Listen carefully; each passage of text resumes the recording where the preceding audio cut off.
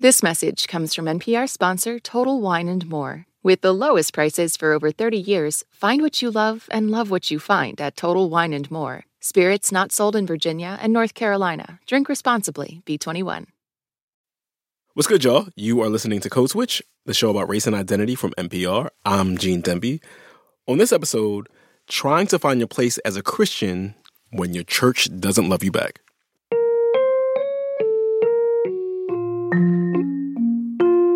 If you've listened to us at all over the last couple of years, you've heard us cite this nonpartisan polling company called the Public Religion Research Institute, like a lot.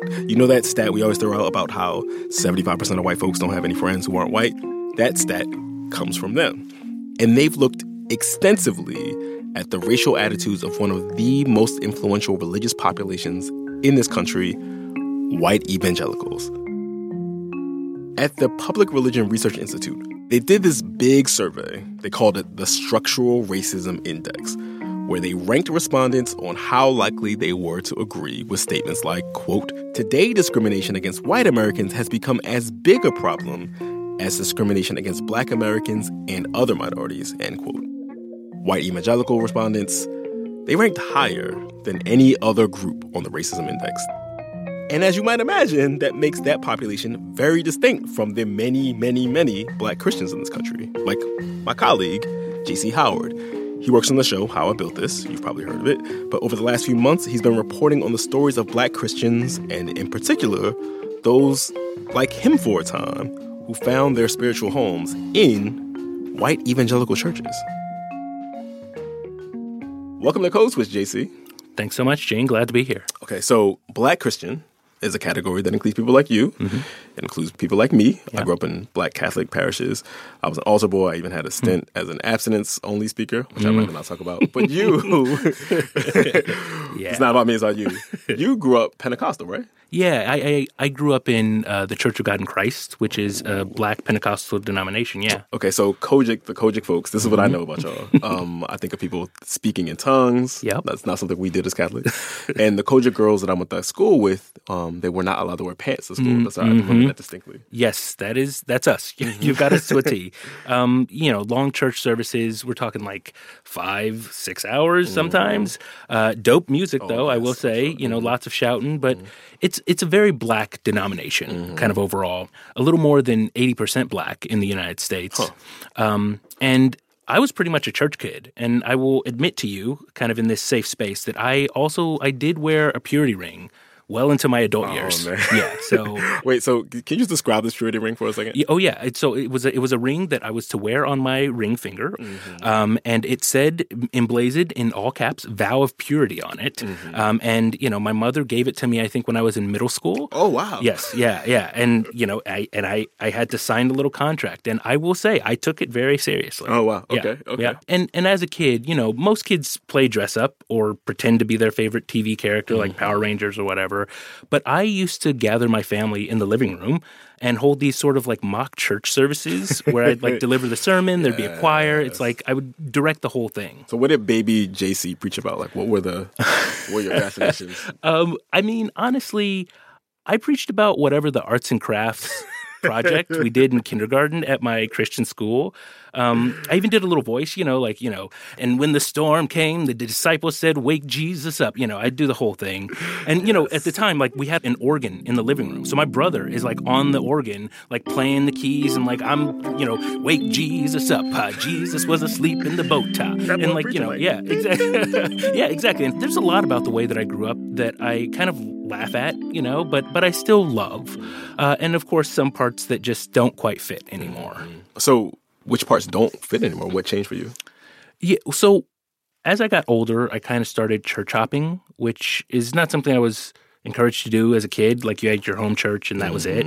But I grew up in the Bay Area in Oakland, which is really diverse. So I started trying all these kinds of multicultural, non-denominational churches, just kind of trying to find the right fit. And, around this time, I even started going to white evangelical churches. Okay, yeah. I have some questions. Yeah, I figured you might. Okay, so what made you decide to go to white evangelical churches to begin with? Like, that's a big jump. Yeah. I mean, it was different, right? But not just the environment, the preaching was also different. And not just the style or sound was different, but how they preach or teach is different. When I got to white evangelical spaces, that was the first time I was introduced to a scholarly side of Christianity. Sometimes a sermon felt like a classroom lecture, and honestly, I kind of liked it, right? Like, plus, it was right around the time I started going to college, so it's kind of that time in your life where you're figuring yourself out and just trying new things. You know, some people experiment with drugs. I experimented with churches. Wow, boy. Okay. You started experimenting with white evangelical churches, though. Yeah. And I think if you asked me at the time, I would have said that these churches were more intellectual spaces.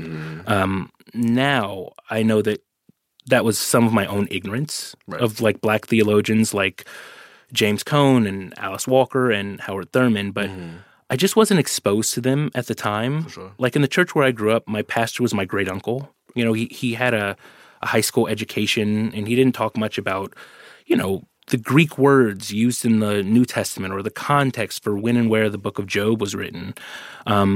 And I think there might be plenty of black churches that do that, but I hadn't seen that very much at that point. Okay, but JC, going from a black Pentecostal tradition to a white evangelical church is not like, you know, going to two different McDonald's on the opposite sides of town. Like, they're not really serving the same thing. Different worship styles. I mean, just the music alone. Yeah. I mean, you know, the wardrobe is different. Like the church where I grew up, you know, little Pastor JC would wear a double-breasted or a three-piece suit. Clean. Yeah, of course. Versus, you know, the white churches where I would go later, you know, the pastor's wearing jeans. But JC, it's not just differences in praise and worship styles, right? I mean, like, we're talking about big political difference, like the different political spheres. Yeah. I was looking up some stats, right? Like, according to Pew, 9 in 10 black people who go to church at least once a month voted for Joe Biden in 2020. But when it comes to white evangelical Christians, 85% of white evangelicals who go to church at least once a month were Trump voters. I mean, so we're talking about big partisan differences between black folks who are Christian and white evangelicals.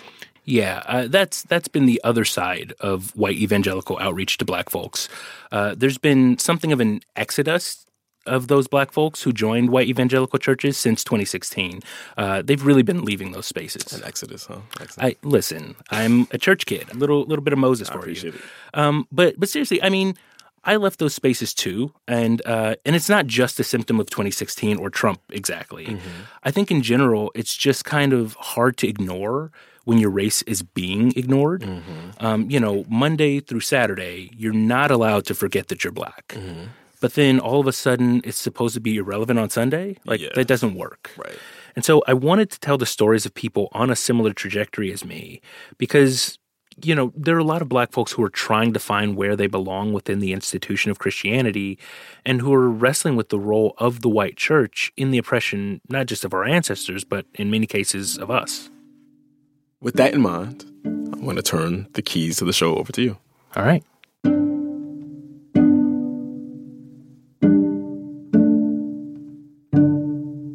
So, being a Christian has always been one of the primary ways that I identify. But finding my place in Christianity has been a journey, from being the little black Pentecostal kid playing church in the living room to about 10 years ago being the young black man surrounded by white evangelicals and beginning to realize that this place might invite me in, but it wasn't built for me. And right in the middle of my own trying to make sense of the ways that I fit in, but was also deeply uncomfortable in those spaces, I had a conversation with this girl that I liked that really challenged my sense of belonging. Okay. Tell me your name and who you are. My name is Vika Aronson, and I think what you're getting at is I'm your wife. That is what I'm getting at, for sure. Okay, but long before she was my wife, one night, back when we were just friends, we were sitting in Vika's car outside my apartment in Oakland, and she asked me a question. I was just like, you are a black man in America who also says you're a Christian. pretty quickly and strongly. That's how you identify. And I was like, so explain to me how exactly that works. And I should mention, she wasn't being snarky. She genuinely wanted to know. Vika comes from a Russian Jewish family. Both of her parents were born in the Soviet Union, and she didn't grow up around very many, if any, Black Christians. So this question was earnest. Because my understanding is that Black people, along with other groups, have been oppressed by the Christian Bible and by Christianity. And, especially when it comes to enslaved Americans, which I think I knew that was your ancestry. And you had your own religion pre-slavery, and they used Christianity to replace what you had before. And now, you still claim this thing as your own religion, despite the history of it. Yeah. So I think the pithier way to say it is, how can you hold on to and identify with a faith that was used to oppress your ancestors and people like you? I had only known Vika for 3 months, and she's basically asking me to make a case for Black Christianity. But as a Black Christian, this wasn't foreign territory, and I liked her, so I wanted to let her in on my thought process. And what I told her is that the Bible as I read it is basically a series of stories about liberation and freedom, and it's highly critical of oppressive empires. In the early 1800s, slaveholders in the West Indies distributed a version of the Bible that's now known as the Slave Bible and used it to convert enslaved Africans. And in it, about 90% of the Old Testament was just cut, and about half of the New Testament. Any tiny part that they thought might inspire rebellion, they removed. So in order to use the Bible to oppress people, you basically have to ignore most of it. And that's what I told Vika. You said, yes, it was used as a tool of oppression, but essentially Black folks have learned to reclaim Christianity in this liberation theology way, this way that's about freedom and joy and everything that's the opposite of oppression, basically. Yeah. What'd you think of that answer at that time? I liked that answer. I was glad she liked that answer, but there was something about it that didn't quite sit well with me. I mean, I believed the answer, and I still do. But to some degree, I think I didn't trust myself. Maybe I was missing something because some of those white evangelical spaces I was still in at that time, they weren't engaging in questions like this. I went to white spaces because I thought they took a more critical view of Scripture. But then with this issue, many of them lacked any critical awareness. I think that's part of why Black folks have been leaving those spaces. And I wanted to talk to someone else who, like me, did that as well. JC has that conversation after the break. People wanted a part of me because, people think there's something exotic about, Black people in white space, especially in white Christian space. Stay with us, y'all. You're listening to Code Switch from NPR.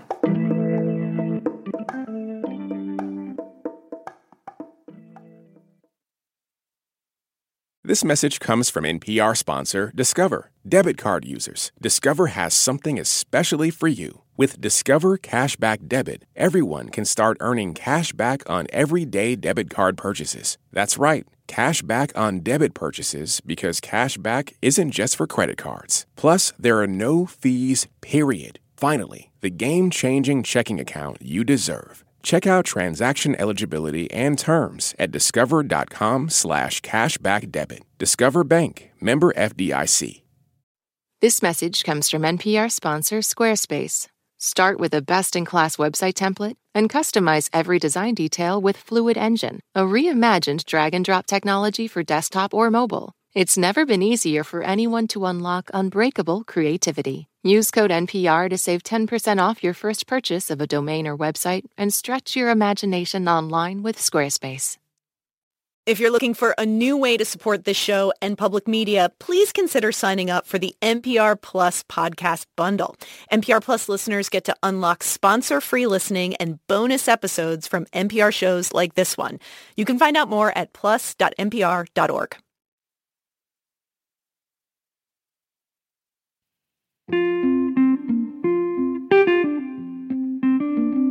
You're listening to Code Switch, the show about race and identity from NPR. I'm Gene Demby, and J.C. Howard has been reporting on the struggle he and some Black Christians face in trying to find their place within mainstream Christian institutions, especially the white evangelical variety. And as J.C. was rabbit-holing on this, he read the story of another Black Christian who started off in a very similar place.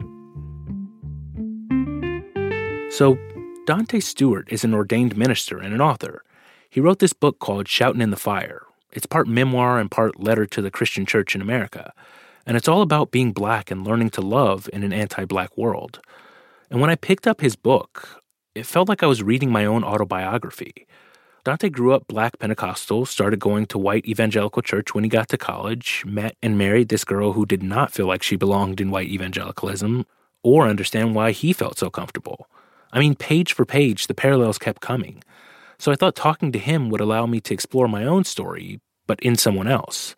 So I'm interested in what he found when he left the tradition of his parents and grandparents, a tradition that, for Dante, started as a kid back in rural South Carolina, where he went to his small Black Pentecostal church every Sunday.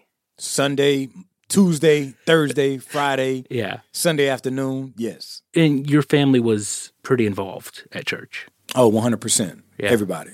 From my immediate parents to my aunts and uncles to my grandparents to cousins to friends.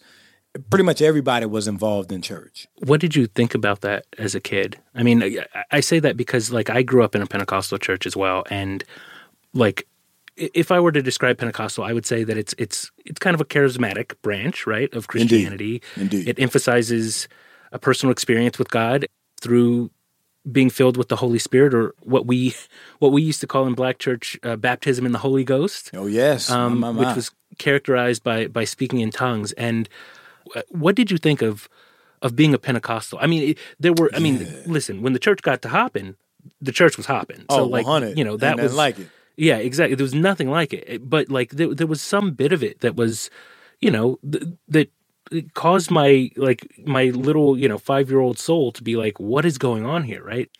Yeah, so, like, I remember as a kid, like, faking speaking in tongues and running around church just so, like, I could play the drums. So it was like a transactional faith. Just to be clear, you would fake speaking in tongues because if not, you were not allowed to be in ministry, so to speak, by playing the drums. Oh, 100%. Like, I faked it because I really, really, really wanted to play drums. So, like, it's like, it's the thing when you pretend, you can't stop pretending until you leave a thing. Yeah. We ate, slept, and breathed Pentecostalism. Yeah. It was literally all we did. Like, it was all we knew. And everything was judged through the litmus test of what we knew and named from the Pentecostal church. Like, in order to visit another church, you had to ask bishop for permission. Or in order to play sports, you had to ask bishop for permission. And so, like, as a kid, there was a part of me that was like, I don't like this, but I don't know how to talk about I don't like it. Yeah. And I knew that, like, I didn't want to be in that space forever. Like, something about this space just isn't right.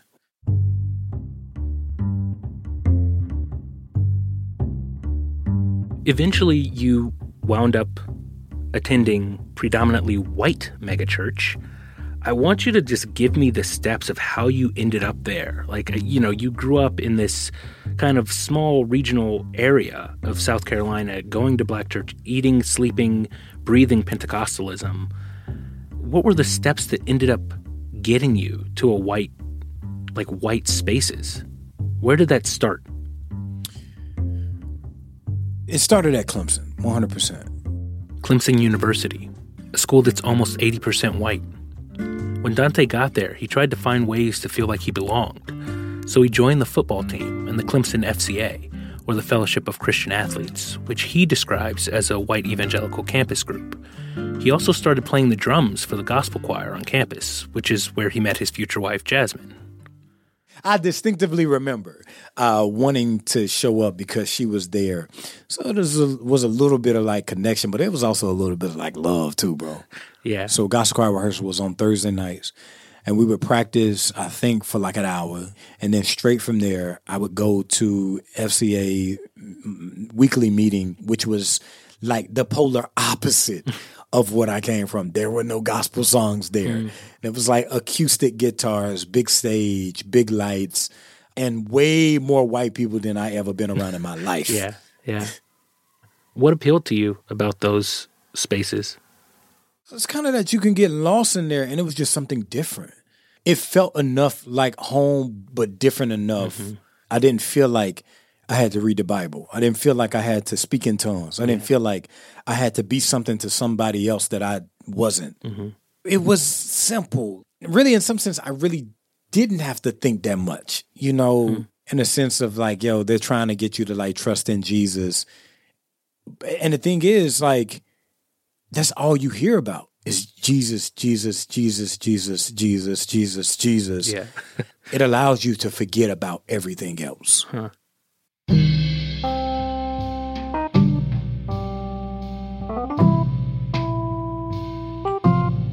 After college, Dante marries Jasmine from the gospel choir, and the two of them move to Monterey, California, and start going to a mostly white church there. Dante is far from home for the first time in his life, and he's feeling kind of lonely. Jasmine is in the military and is spending a lot of time with her responsibilities there, but Dante, he really pours himself into their white evangelical church. By that time, I was already kind of like sold out for white evangelicalism. You know, it allowed me to, I don't know, reinvent myself, bro. And so you're getting, I'm sure, more and more attention. Like I've spent some time in white evangelical spaces, and one of the things that you've said is that, you know, you're there for what you can offer, right? Facts. Like, you know, there's this opportunity. You'll be a great guy to lead this thing, or you'll be a great guy to do this. You know, people wanted a part of me because there was something like, so many people think there's something exotic about like black people in white space, especially in white Christian space. Jasmine is not very excited about this particular church or the kind of person they're asking Dante to be. But Dante finds a place to belong, and he starts to get more involved, volunteering, leading small groups, and even seeking mentorship in that church. You know, I became a person that like went full all in, and I become one of them.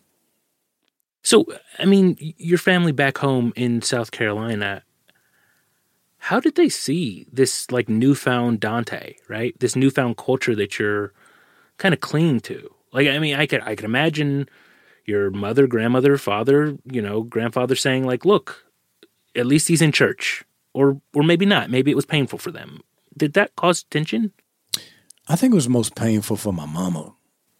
You know, my mom is the type of woman who tried to protect us from a lot that this white world forces young black people to endure. My mom invested a lot in us, and she gave us a lot, you know, and so she felt it intensely. I read at a certain point that you called your mom and you expressly told her that black Pentecostals are wrong. Yeah. It was a very sad conversation because she felt like she was losing her son. Because I was basically telling her that everything you gave us was wrong. What did you think that black Pentecostals were doing wrong? I just felt like we was just performing and not being honest. Yeah. As much as the Pentecostal church gave us so much, I believe also that the Pentecostal church I grew up in robbed us of, you know, our ability to remain open to other people or question faith or whatever. You know, black Pentecostalism has taken so much away from us. Dante was told by his Pentecostal church as a kid who he was supposed to be, but he saw the white evangelical church as a blank slate, a way to figure out who he wanted to be. And just as he's settling in, he and Jasmine move again, this time to Augusta, Georgia. in South Augusta, one of the blackest, most beautiful parts of town, you know, and I'm now around black people again because like my social networks became almost exclusively white. And in finding himself back among people who look like him, suddenly the predominantly white faith community he called home started to show cracks in the foundation.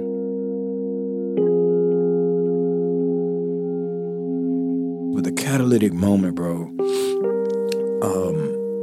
that really changed things was when, you know, Alton and Philando were murdered. Breaking news, a deadly shooting of Alton Sterling. Sterling was Philando Castile was shot several times. His girlfriend... 2 black men are dead after encounters with police in Minnesota and Louisiana, and social media has sent both of their stories viral. At this time, I'm like fully in white evangelical church. I'm preaching, teaching, leading. I'm in seminary at this time in the white space when all of this is going down.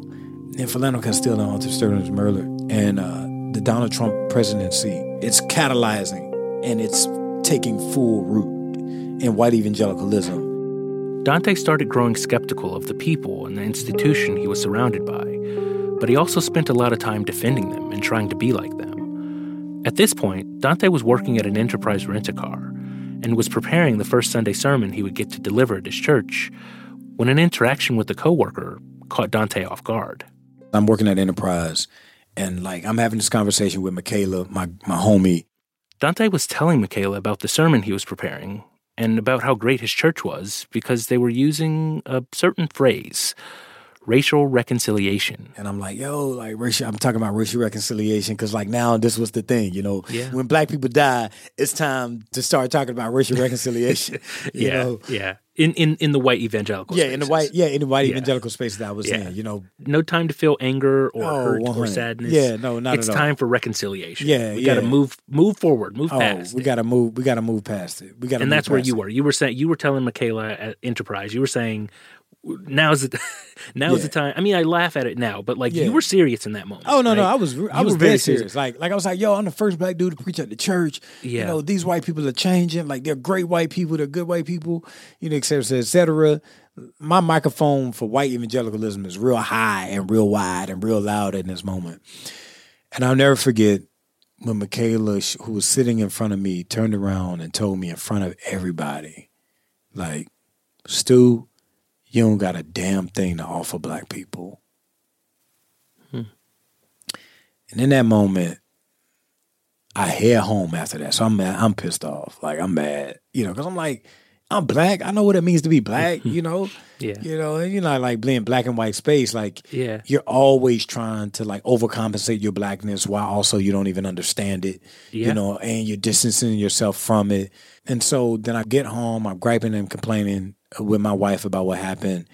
And my wife simply tells me, you always listen to other people when I've been telling you this the whole time. And bro, it broke my heart because it was at that moment that I realized that I probably became something that I don't even know, and I need to deal with it.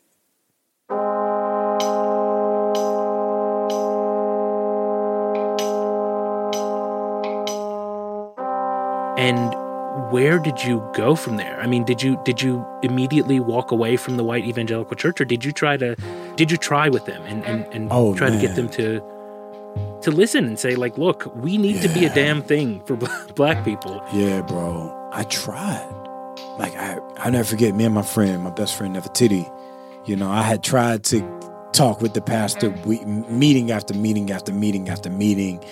They tried to give us the assurance that the white people who were being racist, overtly and covertly racist, were changing. When in actuality, bro, like now that I think about it, bro, we were around white people that probably were the type of people that would throw rocks at my daddy. I was in front of white people and around white people that blamed every dead and dying black person for their death. And man, that was one hell of a revelation, bro. Did that make you angry? Oh, bro. Angry? Bro, my God, I was enraged. Like, I was more than angry. I was liable to, like, fight white people at any given moment. It was a moment where, like, I think that, like, I realized that, dang, bro, I had been lied to for years. And I got to do something to make this right. Yeah. And, like, I was angry. Like, enraged because I left my family for these people. Yeah. I left my friends for these people. Yeah.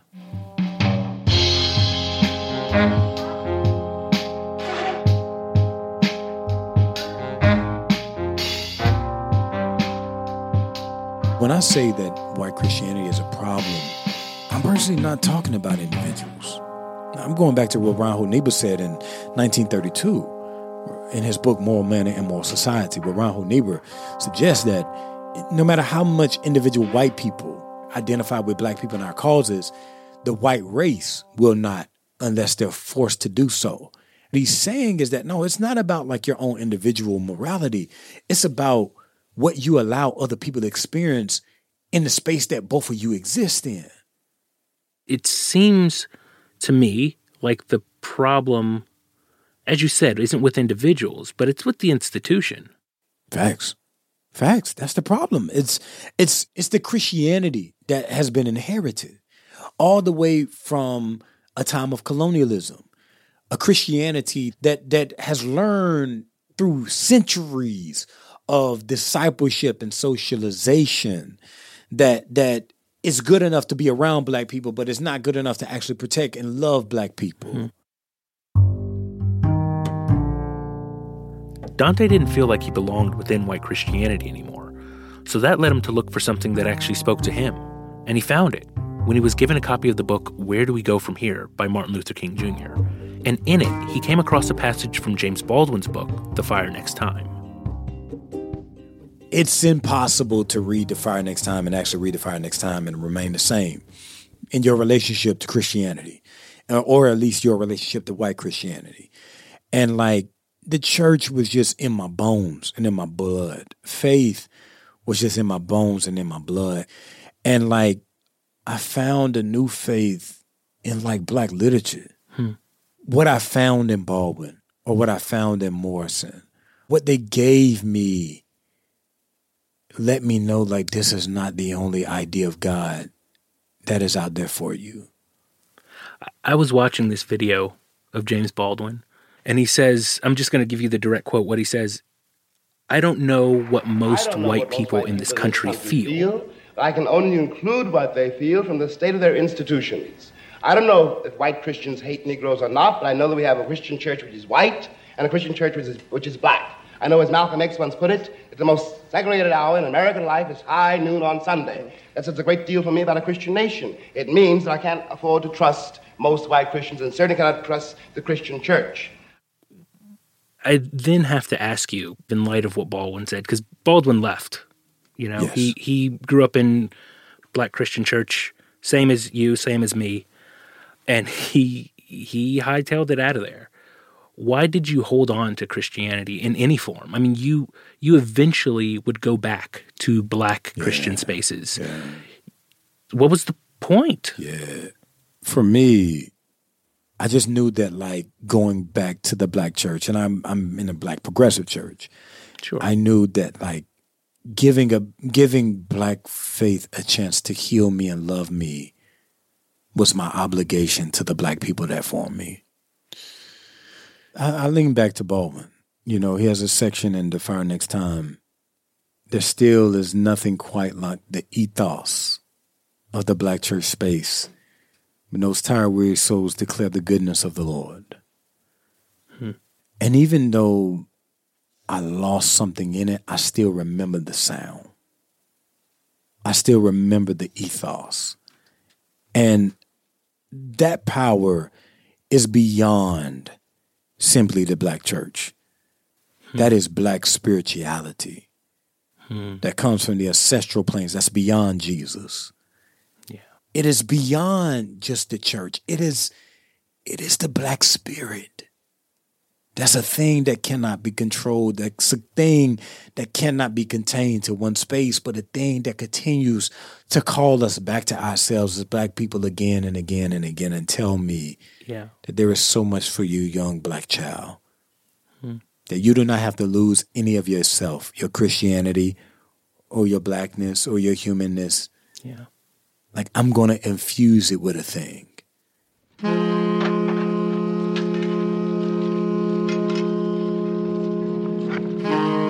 In many cases, our ancestors found hope in the very thing meant to oppress them. They clung to it as an act of resistance, because in it they found the opposite of what their oppressor tried to give them. Or to put it in the Christian speak I grew up with, what that institution meant for evil, God turned to good.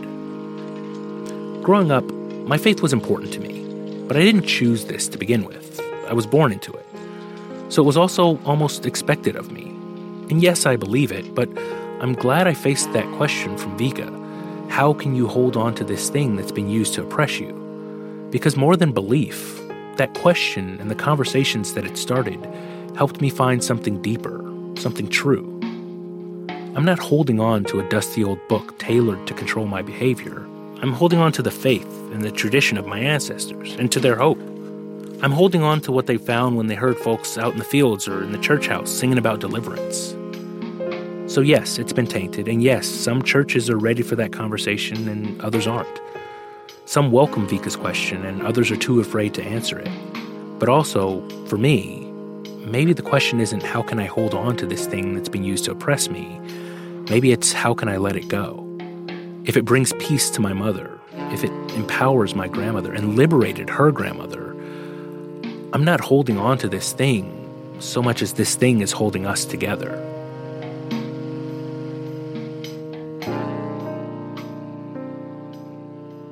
You know, one of my favorite songs, and it's because of my grandmother, is, you know, my grandma would always sing the song, I feel like pressing my way. You remember that one? I feel like pressing my way. I'm on my way to heaven. Lord, I feel like pressing my way.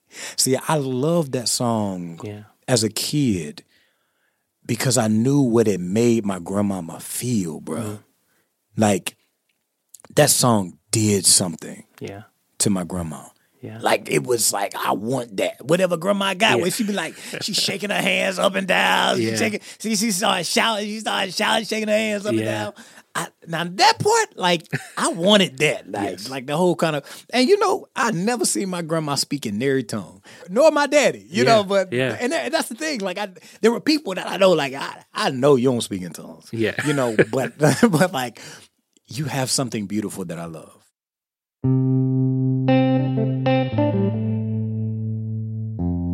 That's kind of the point of holding on to any of this, right? Dante finds something beautiful. I find something true. Not everyone finds that in a particular faith system. But if you find truth or beauty or freedom, you hold on to it, wherever you found it. There was a song we used to sing when I was a kid. Give me that old-time religion. It says it was good enough for my mother. It was good enough for my father. It was good enough for my grandmother, Lord. It's good enough for me.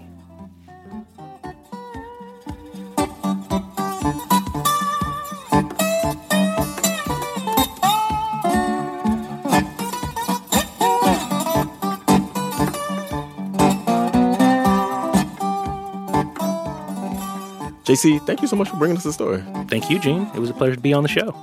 And that is our show. And we just wanted to give a quick shout out to our Code Switch Plus listeners. We appreciate y'all. And thank you for being subscribers. When you subscribe to Code Switch Plus, it means you get to listen to all of our episodes without any sponsor breaks. And it also helps support our show. We appreciate that. So if you rock with us, please consider signing up at plus.npr.org/codeswitch. You can follow us on Instagram at NPR Code Switch, all one word. This episode was produced by Skylar Swinson with help from Max Friedman. It was edited by Lauren Gonzalez and Cher Vincent. It was produced for Code Switch by Jess Kung and edited by Courtney Stein. And we would be remiss if we did not shout out the rest of the Code Switch massive. That's Christina Kala, Kumari Devarajan, Dalia Mortada, Leah Danella, Verilyn Williams, Lori Lizarraga, B.A. Parker, and Steve Drummond. Our art director is L.A. Johnson. The audio engineer for this week's episode was James Willits. As for me, I'm Gene Demby. I'm J.C. Howard. Be easy, y'all. See ya.